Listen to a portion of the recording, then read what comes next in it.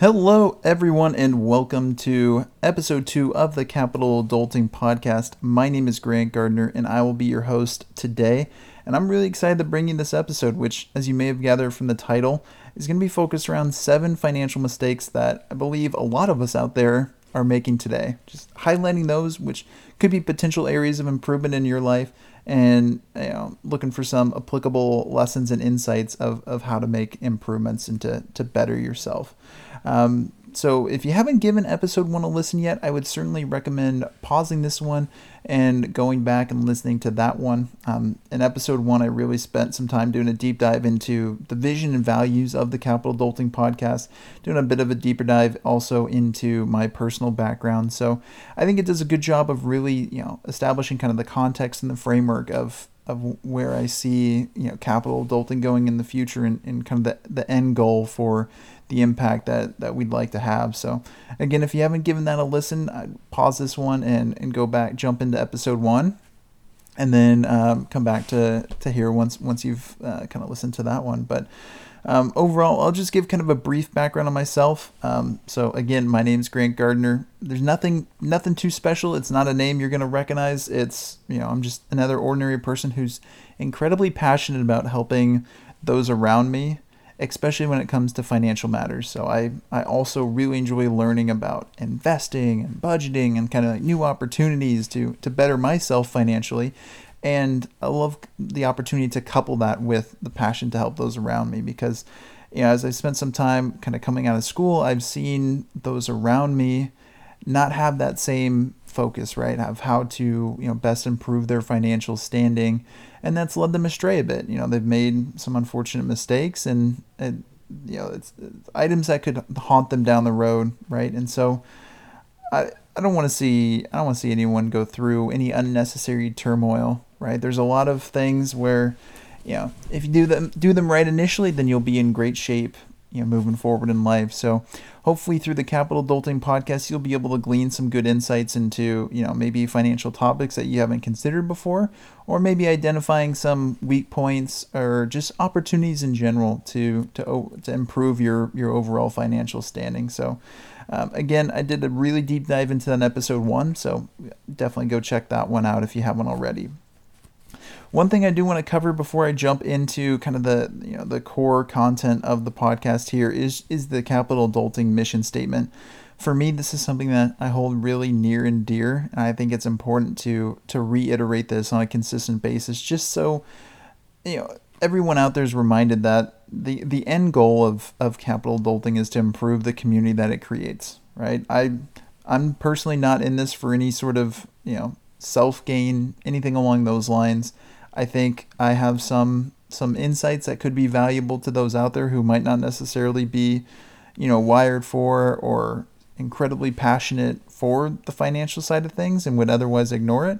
And hopefully, through this, you'll be able to, again, kind of like pull in some insights that'll be helpful for your own life. But it all kind of comes back to the core mission statement, which is, our mission is to positively impact the fiscal well-being and security of others through guidance geared towards improving financial literacy and accountability. So I know I'm harping on episode 1 a lot, but I pretty much broke that mission statement down, word by word, just to go really deep into, why that's important to me and why, each aspect of that's included there. So, that's towards the beginning of episode 1, so I would for sure start there if you haven't heard that already. But kind of enough really of kind of my background and the kind of teeing up episode 1, right? You're here for episode 2, so let's go ahead and jump into it. So the main point of the podcast episode today is to cover 7 financial mistakes that I see a lot of folks out there making. Before I get too far into that, I want to kind of walk through the philosophy or a little bit of the mindset of, approaching, handling, and correcting mistakes. So I have my notes here. I just have like making mistakes and then financials in parentheses, because I think some of these takeaways are certainly applicable not only to just financial matters in life, but really everything out there. I think nowadays it's easy to kind of, just brush off mistakes, and, sometimes our ego gets in the way, and we don't necessarily want to acknowledge that, there was some fault on our part. So trust me, I fall victim to that all the time. And that's why I wrote down a handful of items here that I think it's really good to kind of center around, before jumping into the mistakes themselves. But the first thing for me is, I think it's really important to acknowledge that screwing up or making mistakes is going to be a part of life. So, for me, it's really easy to kind of reflect on my past, and, off the top of my head, I can point out, a handful of, small and large mistakes, right? Things that I regret happening, and I look back and kind of kick yourself, right? You're like, man, I wish I knew this at that point, and that would have prevented me from, from falling victim to, whatever it might be. But the thing is, you can't beat yourself up too much on that front, because you're approaching that with, that 20/20 hindsight that already you've learned from it, right? You learned, oh man, I wish I hadn't made that mistake, because if I had known this, I would have been fine, right? Well, a big part of why you know that now is because you made a mistake the first time. And that's why I think when mistakes are made, the number one priority should be on learning from them, right?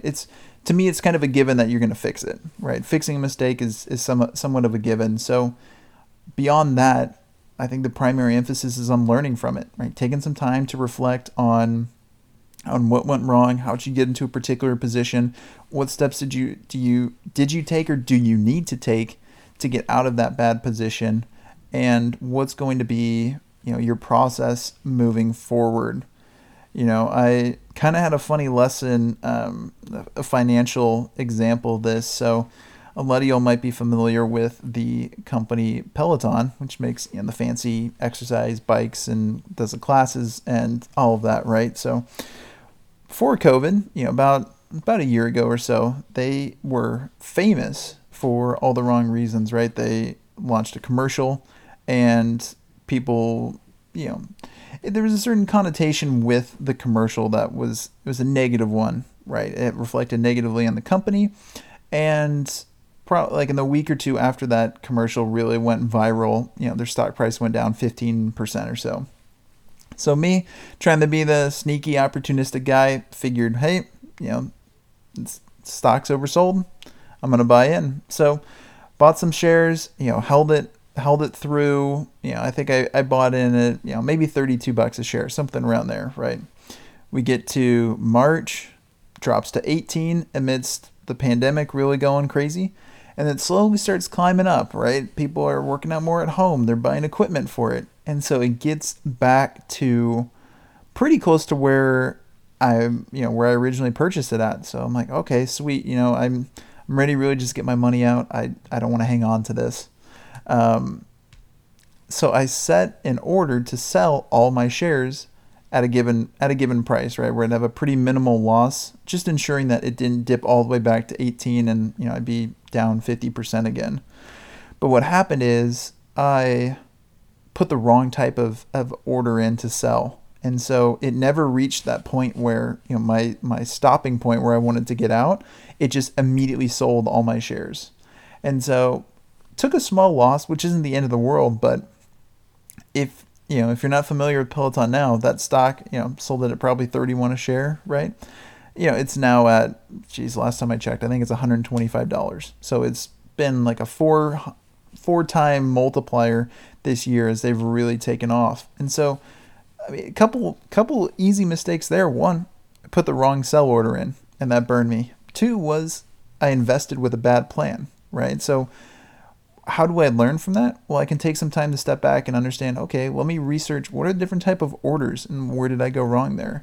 Also, what was my plan? Why did I invest in something with a legitimate plan, or was that just a gut feeling that burned me, right?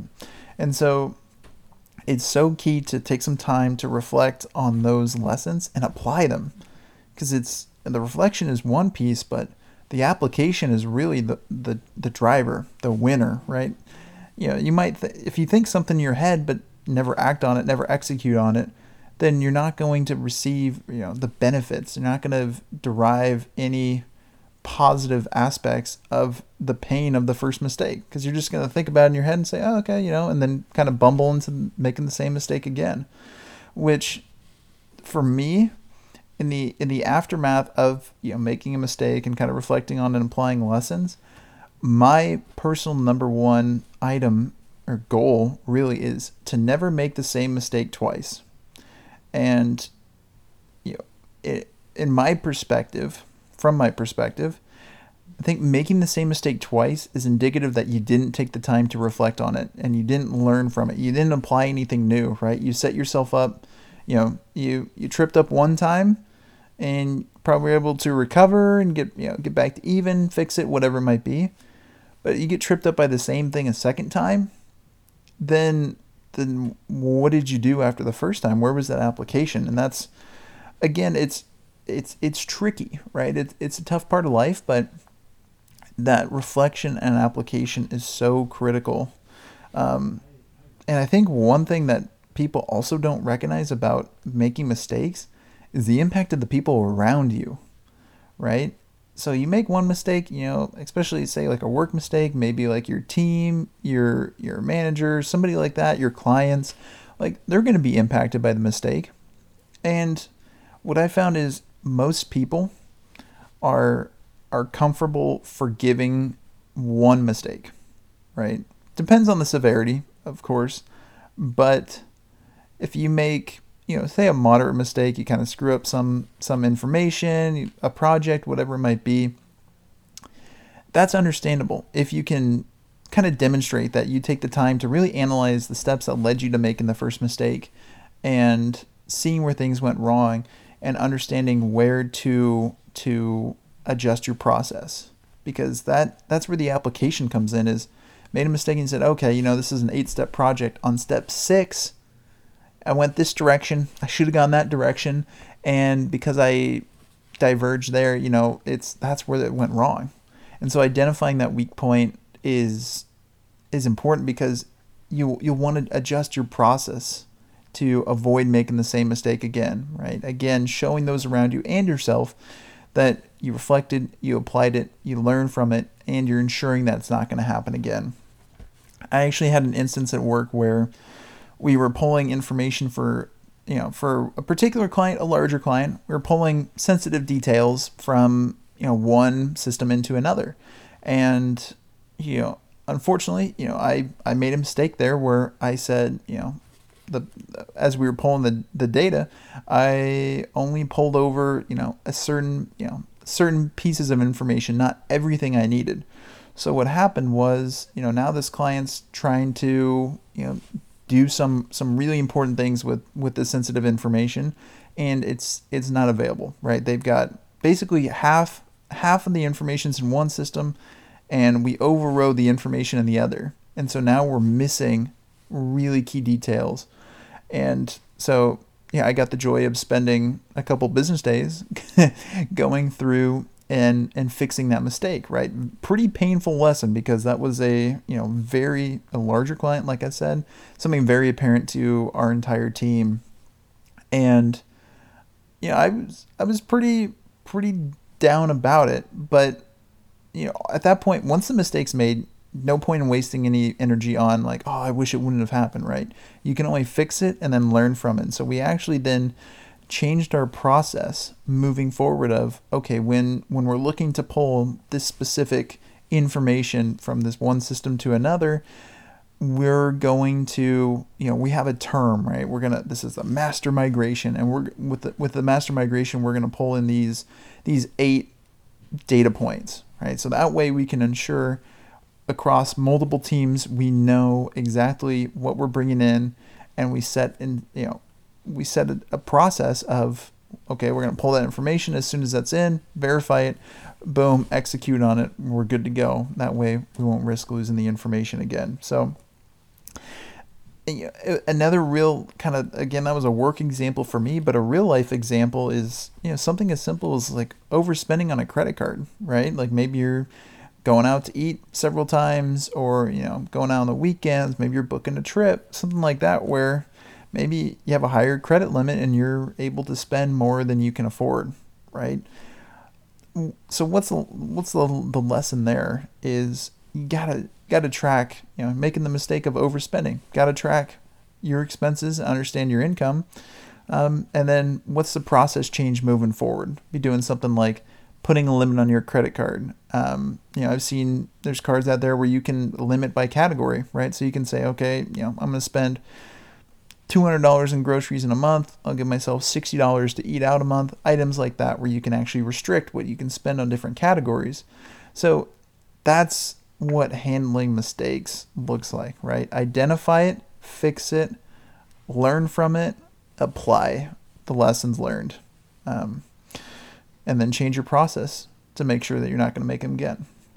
So with all that being said, I think that's a good primer for really the meat of the episode today, which are 7 financial mistakes I see a lot of folks around me making on a perpetual basis.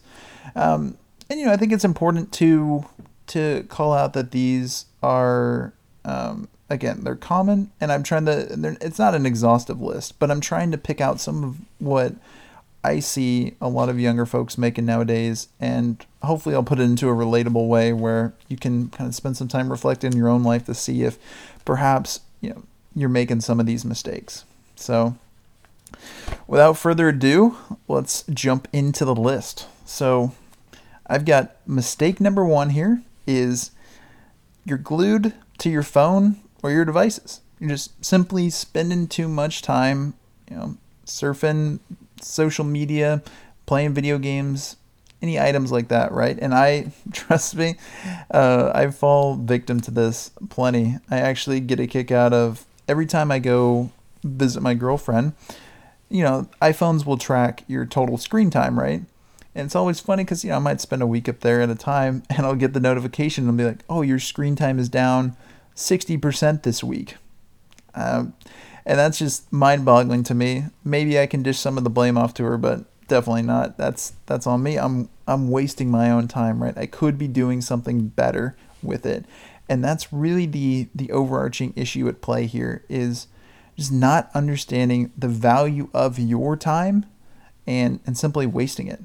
I think this is a good point where, maybe take a couple minutes to think about what's your day-to-day look like, especially your weekends, right? Like if you're in school or if you're working, like what are you doing when you don't have to be doing anything? Are you looking for ways to improve yourself, to learn new skills? Or are you like, oh, cool, I don't have any responsibilities, I'm just going to kick back and relax, right?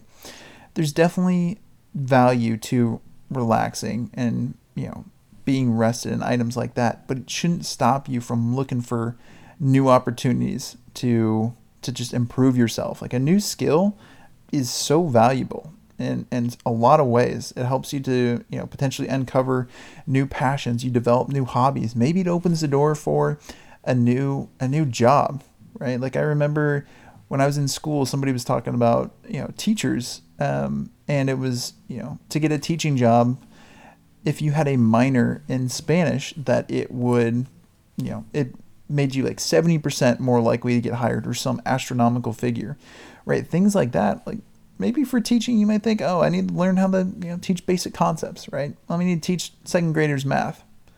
Well, you can't teach somebody math. You can't speak the same language as them, right?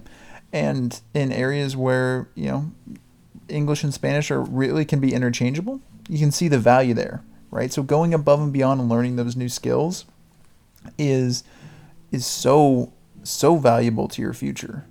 But just from a pure time standpoint, I think there's you can roughly estimate what your time is worth, right? If you just take your hourly wage, like let's say you're making $20 an hour, and you choose to just you sit around on an afternoon and you watch 4 hours of Netflix or something like that, right?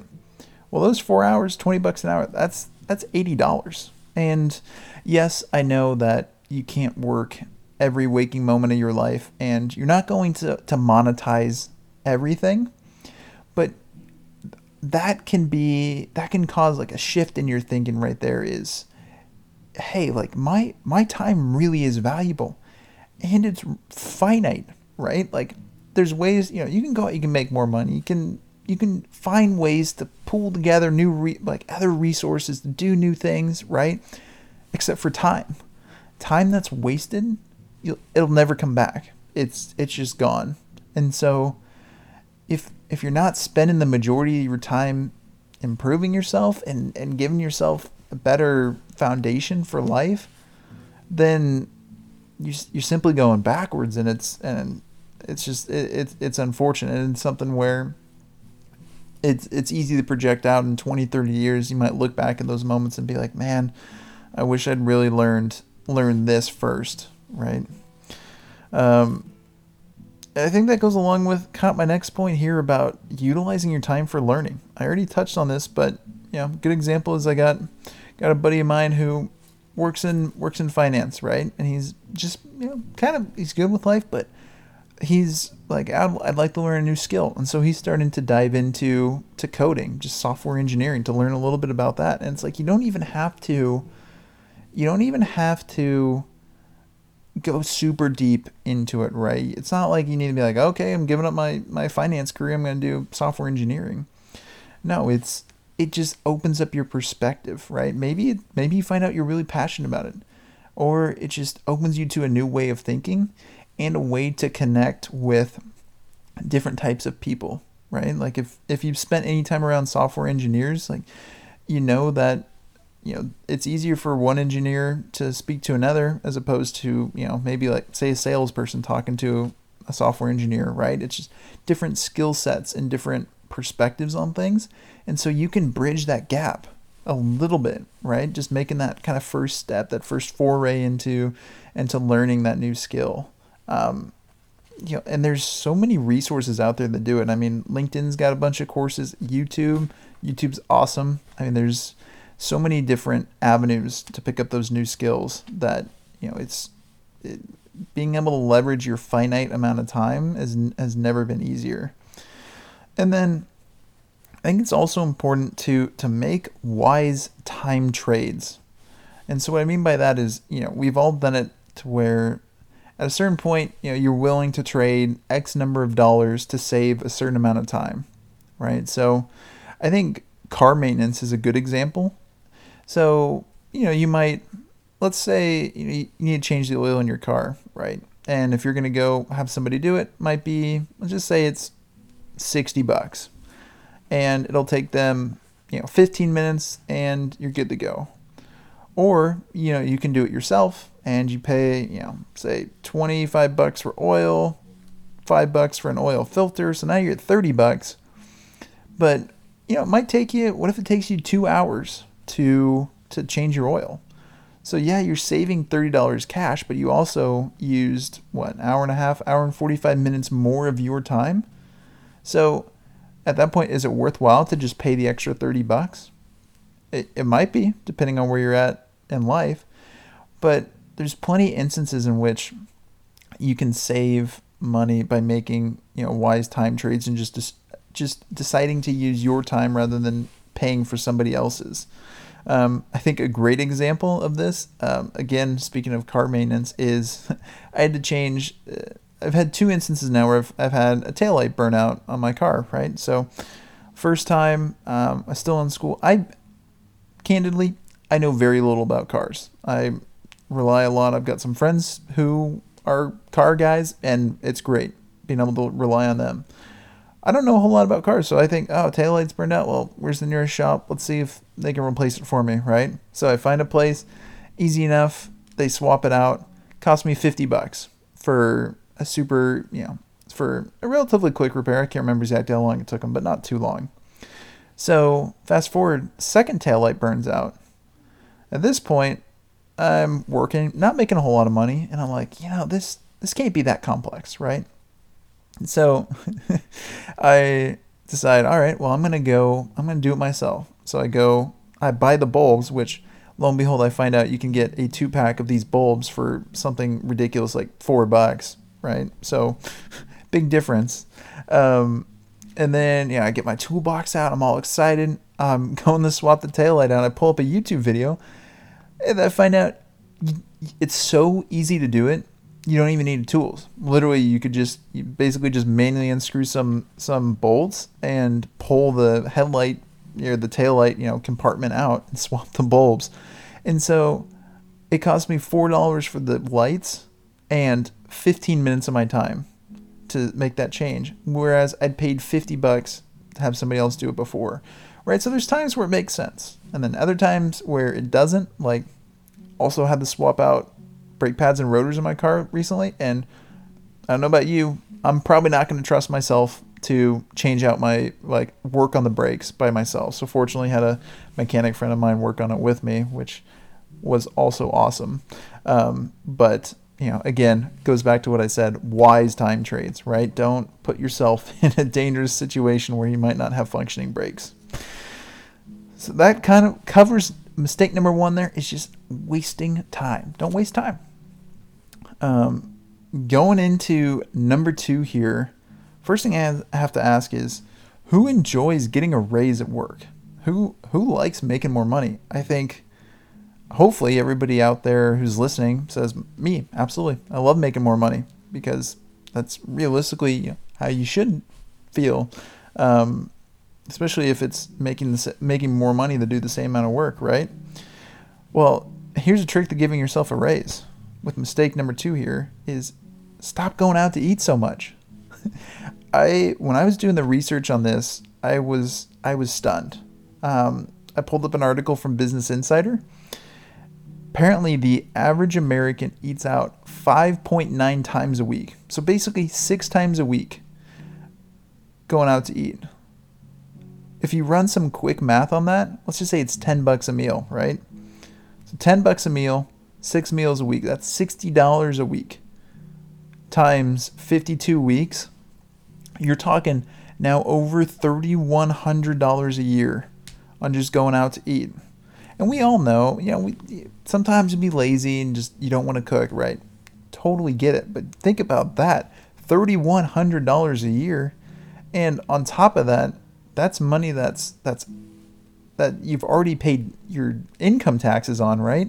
So you probably had to make $5,000, $4,500 to $5,000 to then have the $3,100 to spend on eating out, which is mind-boggling when you put it into that perspective. And so the overarching issue here, I think, is pretty clear. It's cutting down on expensive and unnecessary spending. Something where you might be able to make the same meal that you paid $12 for, and you can make it at home for $2, right? That's so key, and I see that's the biggest thing. One of the biggest things I think I see with younger folks right after they get out of school and into the workforce. They feel flush with cash. They're got a lot of money on hand. Maybe they're not necessarily super into cooking or don't really know how to. Oh, well, it's just easier to go. I'll go swing through Chick-fil-A or something like that. Which again, it's fine in moderation. But think about if you were to maybe you eat out for lunch all 5 days of the week and then go out once on the weekend. That's your 6 meals. What if you brought your lunch 3 days a week? Not even all 5, but 3 days a week.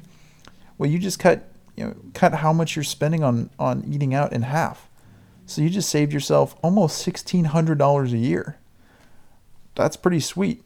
I think all of us would be really excited to get a free $1,600 back in our pocket, especially if it's as easy as spending some time just doing some meal prep, right?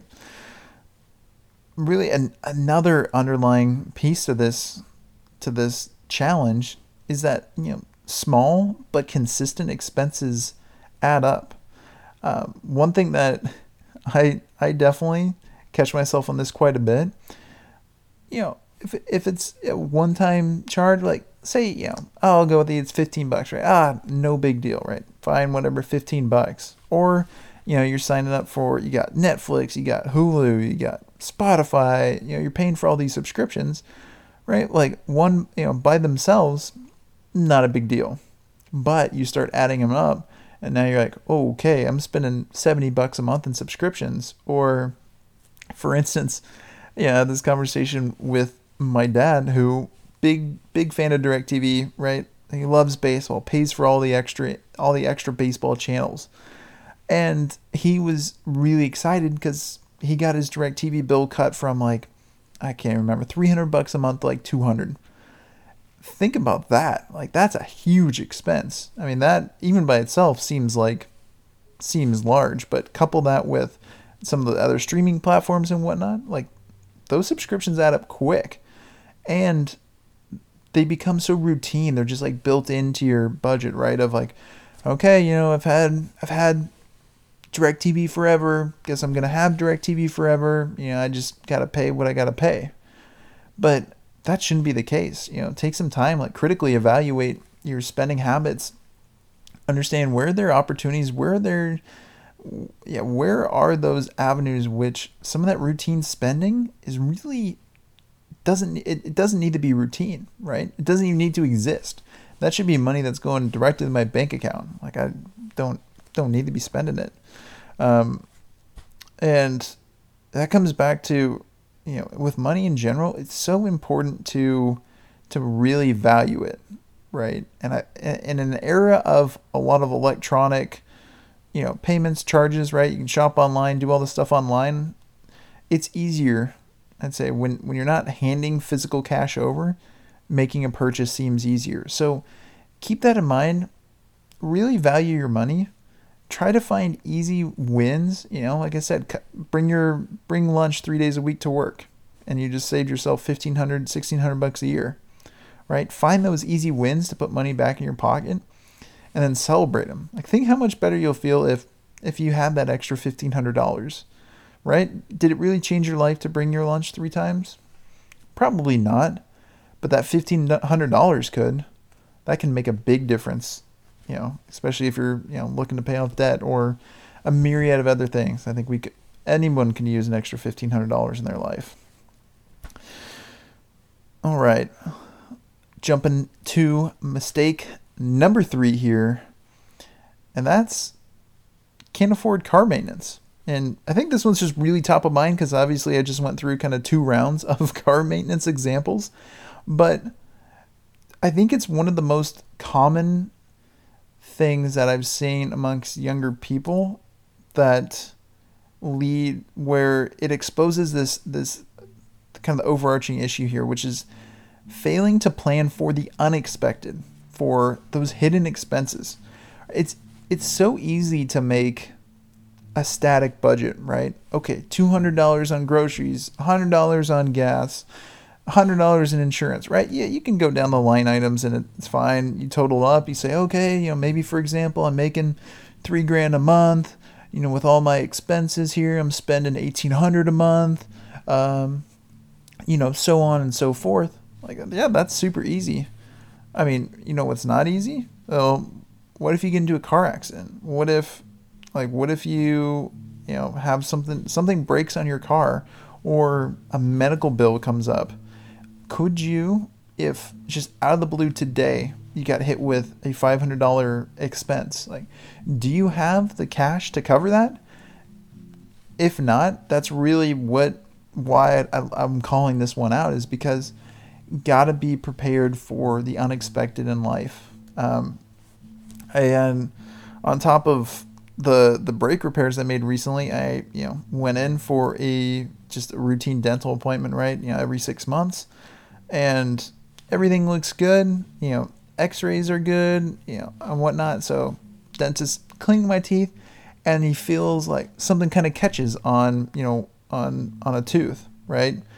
So he's like, that's weird. Pull up the x-rays. He thought they looked good initially. He goes, oh man, wait, you see this? And he points to, I swear, probably the smallest, tiniest possible, like, little black line in one of my teeth, right? And he goes, oh, looks like you have a cavity here. And that's what I was, feeling back there. And so really the only thing we can do is, we should put a crown in, right? And I'm thinking, wow, okay. Well, I was, mentally I had budgeted, well, this was just a routine dental clean. That's covered by my insurance. This should be free to me. Now he's saying, oh, okay, you need a crown, right? Well, lo and behold, there goes $400, right, to get that fixed. That was totally unexpected. Are those the kind of things that, as you're budgeting and you're saving money and you're kind of planning your financial future, are you staying on top of having enough set aside for those big expenses? I know a lot of people live paycheck to paycheck, and I think it's okay if it's a temporary measure, right? Like, let's say your first few years out of school, maybe you do need to live paycheck to paycheck purely to just afford life, right? To pay rent, to buy food, put gas in your car, pay down debt, whatever it might be. You might need to live paycheck to paycheck for a while. But in terms of a sustainable life plan, that just sets you up for failure, because it's inevitable. I've seen it in my life numerous times. I've seen it in those around me a ton of times, where life's just going to hit you out of nowhere. And when it does, you want to be able to handle those without, ending up in financial ruin.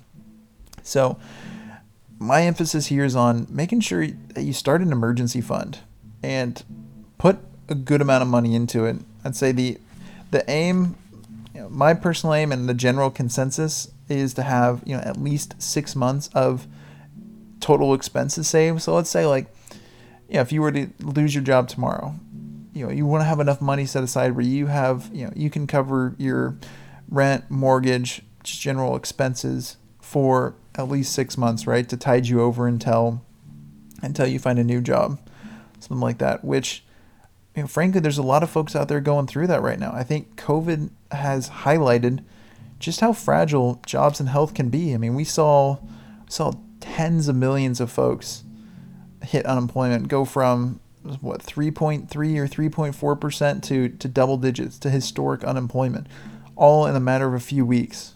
Like nothing we'd ever seen before. And you can't plan for that.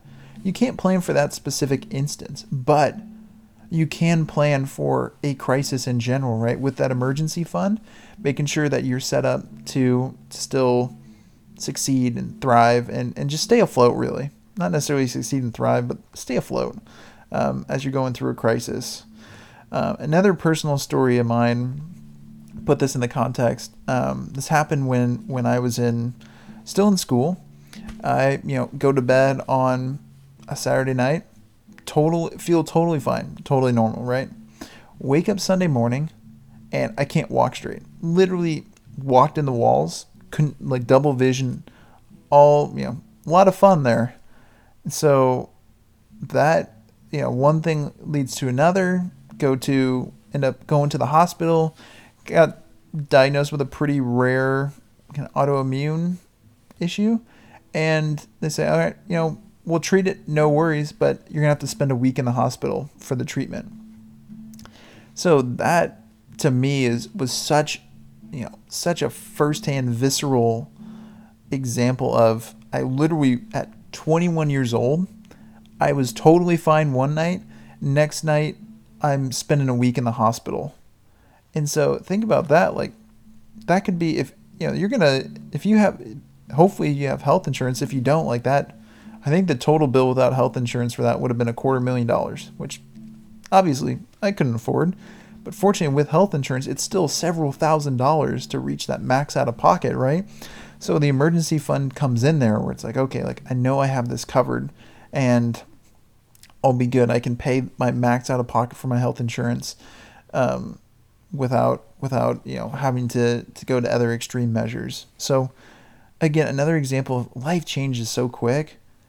Make sure you have the money set aside to handle it. And with that emergency fund, that's not money that's invested in the stock market. It's not invested anywhere. It's not trying to do anything. You're not trying to make a return on your emergency fund, right? The whole point of that fund is that it's accessible and available at a moment's notice when you need it. So if you have a $3,000 expense that comes up, you have the ability to go in, immediately withdraw $3,000 and cover it without having to, put it on a credit card and go into debt that gets compounded, right? So plan for the unexpected expenses in life. Have that emergency fund set aside. Mistake number 4 kind of segues with along, based on what I was just talking about, segue into number 4 pretty well. And that's, mistake. You're only paying the minimum on your credit card. And this is one of the most dangerous life mistakes, right? Because there's items where, you can say you save money on not eating out. Maybe you have to kind of do something creative to find $400 for an expense, right? Like those aren't too bad. But paying the minimum on your credit card is incredibly dangerous. And it's a twofold trap too. Because one is not understanding just how punitive or how scary that like building credit card debt is and the repercussions of it. But it also, if you start, running recurring balances on your credit cards, then you're going to end up with a bad credit score. And that has further implications that also can drastically affect the quality of your life. But the first part, not understanding debt fully. So when, in layman's terms, when you're using a credit card, you're essentially, you're paying something with borrowed money, right? You're not paying cash at that moment. You put it on your credit card, you have maybe monthly statements, right? And then, that falls on one statement, and then you usually get 30 days or whatever, 20 days, whatever it is to actually pay it, right? So in some cases, like you're not paying for, like you can buy something today and potentially not pay for it for 45 to 60 days. But got to keep in mind, like it costs money to borrow money, right? So credit card companies are okay with the arrangement saying, yeah, we'll basically front your money, as long as you pay it back by this date. And if you don't pay it back, we're going to start charging you interest. And credit card interest rates are about as dangerous as they get outside of maybe like payday loans, right? Which are kind of a whole different ball game. But from my experience, I've seen average credit card interest rates are anywhere from 18 to 24%, which is crazy in an environment where the federal interest is basically zero, right? It still could be 20 to 24% on your credit card, which is so hard to pay back, right? And then if you continue just paying the minimum, that balance just grows.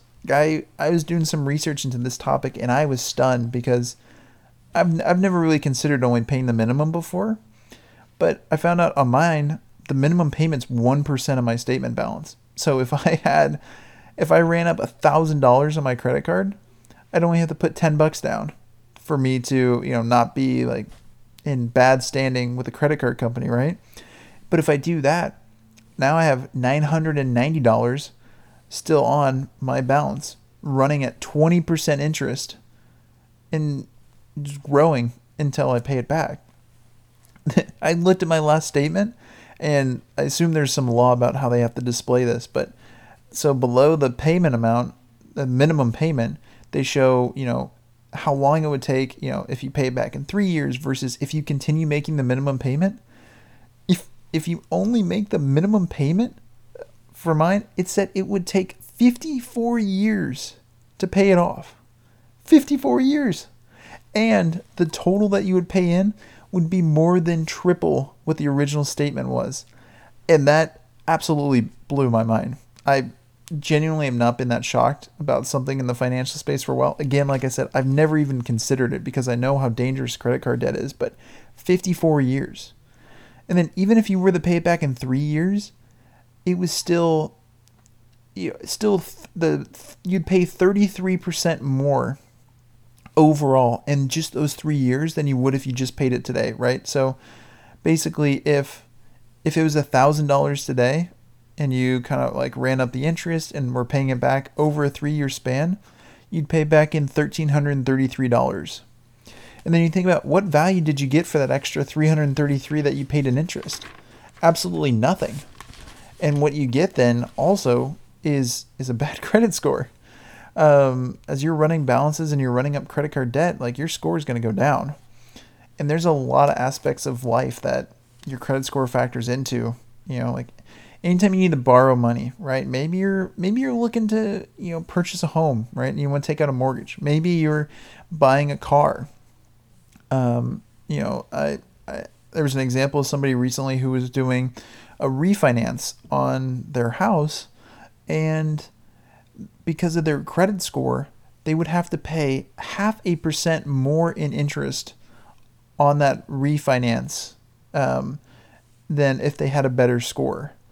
And that's another big piece. If you don't have a good credit score, you're going to pay a higher interest rate on things. So again, what value do you get out of paying interest on things? Nothing, right? So you want to minimize how much interest you're paying. And as credit scores go, I'll definitely do a deeper dive into this topic. I already wrote an article about it, but we'll dive into it more on a show soon. But it's one of those things where it's so much easier to maintain a good one than to repair a bad one. A good example is if you think about a GPA, high school, college GPA, whatever it is. You ever hear those stories of folks, I had a buddy, right, who his, first year of school, he kind of goofed off, didn't work as hard academically as he probably should have, and he barely passed, barely stayed in school after year one, and he spent the next 3 years just building his GPA back up, right? And I eventually got to a pretty solid point, but he easily cost himself, 1/2 to 3/4 of a point on his GPA just because his first 2 semesters hurt him so much. And that's the same thing with credit, right? You want to start strong. You don't want to blow it in your late teens or early 20s, right? You want to build up a strong credit score early and keep it rolling through life so that way when you're trying to find an apartment and they run a credit check on you, you're not going to get denied, and then you have to live in a less than ideal place. So a lot of quality of life implications there. Avoid credit card debt. Keep your credit score high. Mistake number 5, not optimizing your employer's 401k plan. So this may or may not be relevant to you if you're still in school and you're not employed, or if you're working for an employer who does not offer a 401k plan. This might not apply as much, but still good to keep in the back of your mind as you pursue new opportunities in the future. But the overarching issue here is just not planning for the future, right? So 401k, for those who aren't familiar, is a retirement account. It's sponsored by your employer, and oftentimes they will match some percentage of your contributions, right? So basically, for your 401k, you can commit money to it, usually on a pre-tax basis, and then your employer puts in money as well. So a pretty standard plan is where you could put in 6% of your income, and your employers are going to match 50% of that. So they'll match 3%. So if you put in $100, they're going to put in 50 on top of that. And if you think about that, that's absolutely free money, right? That is an instant 50% return on your investment without doing anything. All you have to do is put money in your account, and your employer took care of it. And so I would recommend for anybody out there, if your employer offers a 401k plan, put in at least the maximum amount that they'll match. So like my example, if they'll match 50% of your 6% that you put in, at least put 6% in, right? Just that way you're getting that benefit. You'd rather be able to invest $150 today than $100, right? So take advantage of that plan. Again, it's free money. And then the beauty of it is you get to let that money work for you, right? And you get to utilize compounding interest, which you may or may not be familiar with compounding interest. Essentially, it means letting your gains or your returns continue to grow exponentially. So, simple example, let's say, and you invest $100 and a year goes by and maybe you got a 10% return on your investment. So now your original $100 after a year is worth $110. Then let's say you leave it in for another year and you get another 10%. Well, now the difference is you're getting 10% of $110 rather than just 100. So instead of having a $10 gain, you had an $11 gain. So now your account after 2 years is $121, and so on and so forth, right? So that's where, if you let your gains compound over 40 years, that's where you'll see this massive, massive growth, which is why it's so important to start early. Take advantage of that employer match. Let your investments compound and grow over 20, 30, 40 years, and you'll be amazed at how valuable it is. Along with, slight side note, back kind of like the overarching issue again is just not planning for the future, right? You outside of your 401k plan, you'll still want to plan for the big expenses in life, and so items like, buying cars, buying houses, having kids, planning college funds, affording maybe your wedding or your kid's wedding, right? Those big ticket, big life event items, it's so important to have, the cash on hand and the ability to pay for some of those. So again, don't live paycheck to paycheck. Start saving that money. Use your 401k. Save money on the side. Like, it's totally good, totally okay to max the employer match in your 401k, have your emergency fund fully funded, and still save a bunch of money. That's how you save for a down payment on a home, right? It's all good stuff. All right. Mistake number 6 is a fun one. I brought it up on episode 1, and I'm really looking forward to getting someone on here to kind of talk through this more in depth, but kind of interesting for a mistake to be fun, right? But mistake number 6, not negotiating your salary or your hourly wage, right? Depending on what kind of role you're in. The issue at hand here is just simply a missed opportunity to increase your income. How often is there a chance for you to boost your income without doing additional work, right? That's awesome. Who wouldn't want to do? If you're making 50K in your job, wouldn't you rather make 55? Just things like that. Negotiating is such an easy. The process itself isn't necessarily super easy, but I'm saying it's an easy mechanism to boost your income, right?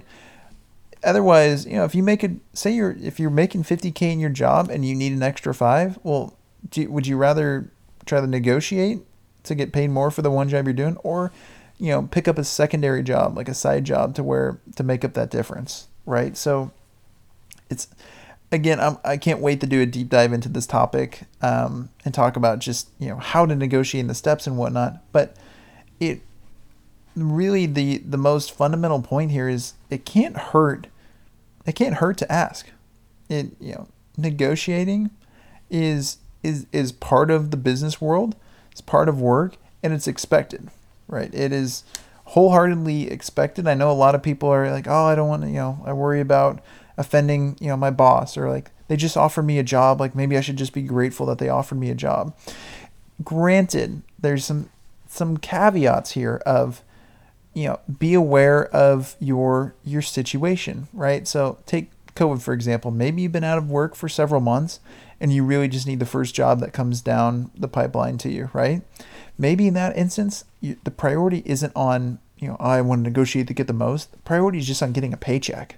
So at that point, maybe you don't want to pursue the negotiation route. But in a lot of cases, it can't hurt to ask unless you do it, like blatantly disrespectfully, come in demanding items like that. Because let's say, say you get a job, right? And they say, hey, we're going to give you, $50,000 for this role.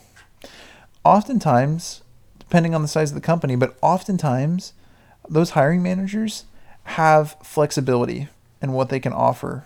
And, and there's usually pay ranges for jobs, right? So that position, they might offer you 50. You don't know, is their pay range, 45 to 50? Is it 47.5 to 52.5? Or is it 50 to 55, right? But they're making the first offer. Now's your chance to come in and say, hey, like, I know I'm going to be great at this role. Like, bam, bam, bam. Here's like the key points. Here's how, let me convey my value. Like, here's how I'm going to really revolutionize your team, or at least be a serious player, make a big impact on this organization, right? So I would really want 55, or I would like to see if you'd consider 55 instead.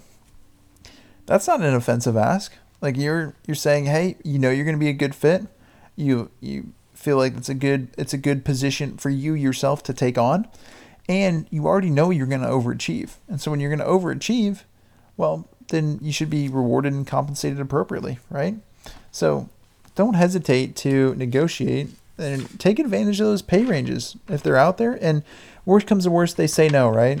And if they say no, then that you tried, and you have nothing to lose and everything to gain by asking, right? You either get a raise or you stay where you're currently at, which no worries either way, right?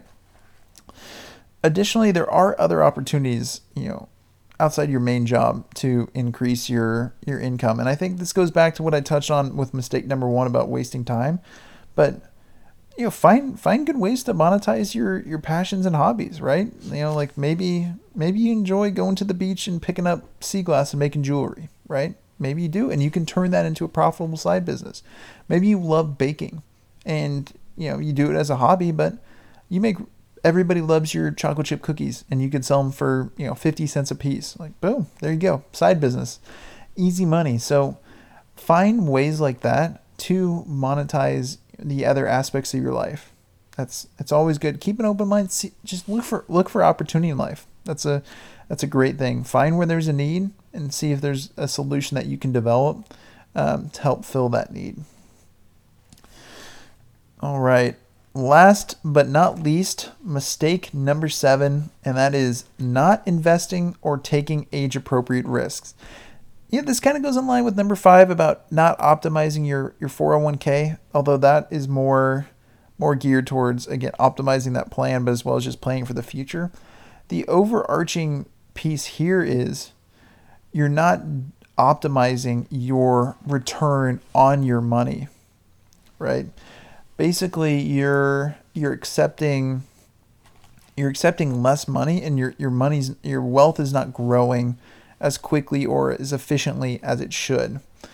I think a big part of this, and I love talking to people about this. This is really one of my passion areas, I'd say, in the finance world, is just investing in general. But when I'm talking to folks about this around my age, a lot of them they either don't know. They're like, oh, well, I know my parents invest, but I don't really know, like, where do I get started?